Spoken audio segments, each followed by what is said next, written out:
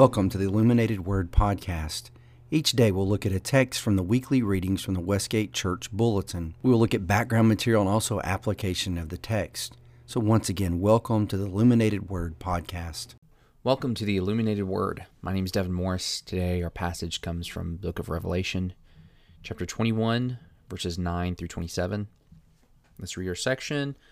And there's just no earthly way we're getting through all of this in a 10-minute podcast. So really encourage you to pick up a commentary and read through it because just on a straight reading, modern Christians are not going to pick up everything that's here. I certainly don't without the help of a commentary.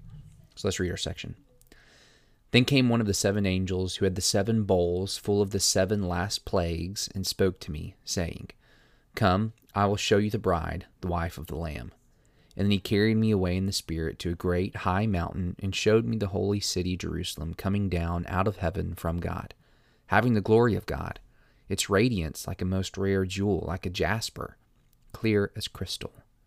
It had a great high wall with 12 gates, and at the gates 12 angels, and on the gates the names of the 12 tribes of the sons of Israel were inscribed.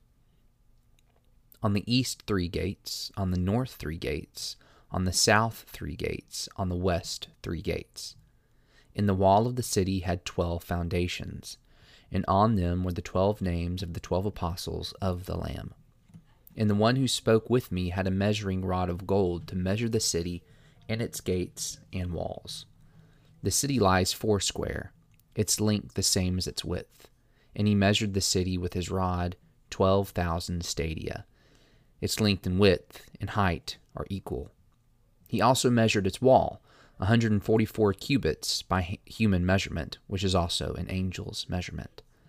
The wall was built of jasper, while the city was pure gold, like clear glass. The foundations of the wall of the city were adorned with every kind of jewel.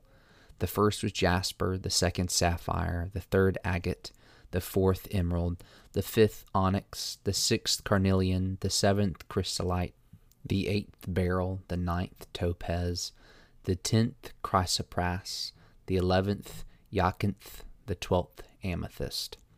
And the 12 gates were 12 pearls, each of the gates made of a single pearl. In the street of the city was pure gold, like transparent glass. And I saw no temple in the city, for its temple is the Lord God, the Almighty, and the Lamb. And the city has no need of sun or moon to shine on it, for the glory of God gives it light, and its lamp is the Lamb. By its light will the nations walk, and the kings of the earth will bring glory into it. And its gates will never be shut by day, and there will be no night there. They will bring it into the glory and the honor of the nations. But nothing unclean will ever enter it, nor anyone who does what is detestable or false, but only those who are written in the Lamb's book of life. Again, so much to discuss here. We're already 3 minutes into the podcast, so we've got a lot of ground to tread. Read this in light of verses 1 through 8, which I haven't been able to hear Chris's podcast for Tuesday, but they flow back to back here. Read it in light of verses 1 through 8. You'll get a lot of play between the two, as in verses 9 through 14, kind of reflecting on verses 1 through 8.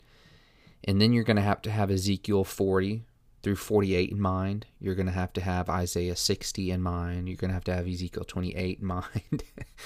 There's just so much, what we would say is intertextuality. There's so much going back and forth between the book of Revelation itself, where things are brought up earlier and then expounded on, like there should be a comparison in your mind between the Lamb and the harlot, which is mentioned several chapters earlier. So there's just so much going on here. Ezekiel 40 through 48, you're going to get the description of what the new temple is going to look like. And in Revelation, that theme is picked up. So let's break this up into 3 sections and we'll discuss them quickly. Verses 9 through 14, you're going to get a description of what God's temple looks like. You'll get measurements, you'll get the type of materials that are being used, And I like this description From one commentary I was reading, it says, this is the measurements of the city. It's God's permanent presence, secures and guarantees the perfected inviolability of the redeemed community. And really, as a Christian reading this, knowing that this is going to be your eternal home, one of the things that this is really meant to convey to us is the security that we're going to have, as well as, and hit on a little bit more in the next section, is the beauty of it, what it's going to look like. That's the point of kind of dwelling on what things are made out of and how big the temple is going to be, the walls of the temple specifically. Naturally, this would be kind of common sense. Jewish literature, though, always would kind of brag about the height of your city gates, of your city walls. It was meant to display to your enemies and to other people how well protected you were. And so that's the way that this can be read too. The height of these walls, which is just like ginormous, as well as what the gates measure, as well as what they're made out of. It's interesting that the gates too, there's definitely there's two levels of interpretation. You have human interpretation, you have angelic interpretation, which is brought up in verse 17. And all that is, I mean, you could look at it like earthly meaning and heavenly meaning. There's kind of a physical element to it as well as a spiritual. There's these physical measurements, but some of them have a spiritual connotation or a meaning to them. Some of that's literally drawn out in the way, like verse 14, where you say there's 12 foundations, and each of the foundations have the 12 apostles written on it. You have things like that. In this section 2, verses 12 through 14, you're going to get the importance of what we'd say is the Old Covenant and the New Covenant. You have the 12 tribes inscribed on the gates, and then there are 12 foundations which the city is built on, which have inscribed on them the 12 names of the apostles. So there is a combination of flowing together now in this new creation of the Old Covenant and the New Covenant kind of being fulfilled in one. Hopefully this communicates to you that or maybe just reinforces to you that our Old Testament is not useless, that God himself has not even thrown it away, that those promises are not just done away with, but God's still fulfilling promises that he made to Abraham in the new creation, which that's just, I don't know, for me that's mind-boggling. You know, God does not relent on his promises. When he says something, he comes through. Verses 15 through 17, we could talk a little bit more about the significance of the measurements. And this is just a continuation of thought from the previous section, but it is where we get the angel's measurement line, which is just worth us emphasizing again, that it is something that is going to be built by God to secure his people. And the question that one of the commentaries I was reading brought up was, okay, if we know about the security of this type of future, security of this type of dwelling place with God, are we willing to sacrifice ourselves and witness to Christ in order that other people might come into this type of secure relationship with God? And man, if that doesn't hit you, if that doesn't kind of force your hand on evangelism there, I don't know what will. Lastly, that our last section, really verses 18 through 21, we're going to talk about the materials of the temple again. That is very important. It does bring up some good points, but we're running out of time, so we got to jump to verses 22 through 27. And that's kind of it's speaking about the development of Scripture, in Scripture, of the concept of the temple and its implications for us as believers. You know, the temple was always a means of mediation. It was meant to somehow get man closer to God, whether it be the tabernacle in the wilderness, whether it be the temple in the time of the kings, whether it be the believer's body under the new covenant with Christ as that chief cornerstone. In the new creation, there's no longer a need for a temple. There's no need for mediation. We will be in the presence of God. There doesn't need to be a barrier anymore. There doesn't have to be that mediator in that sense. We will be in his presence fully with God in the most unique way that we could ever imagine or hope for, that's really ever been.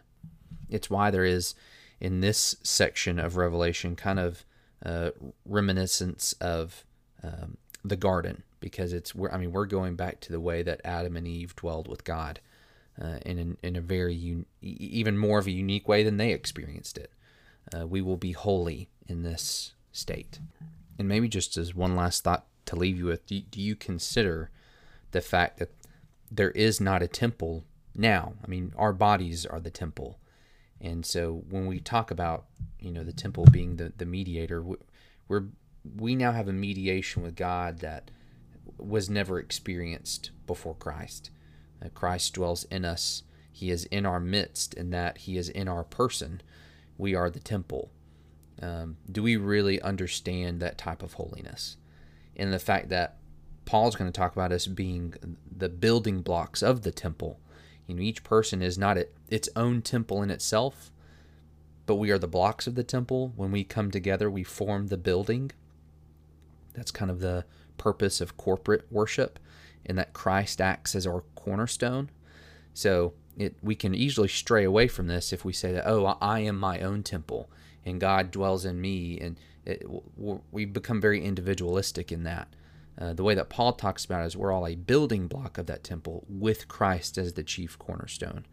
We don't really become the full picture of the temple unless Christ is there as the cornerstone and we are with the congregation of Christ's body to create the temple. And there's something very deeply spiritual in that imagery. I pray that you're looking for ways to love and serve your neighbor in genuine and sincere ways this week. Peace and love.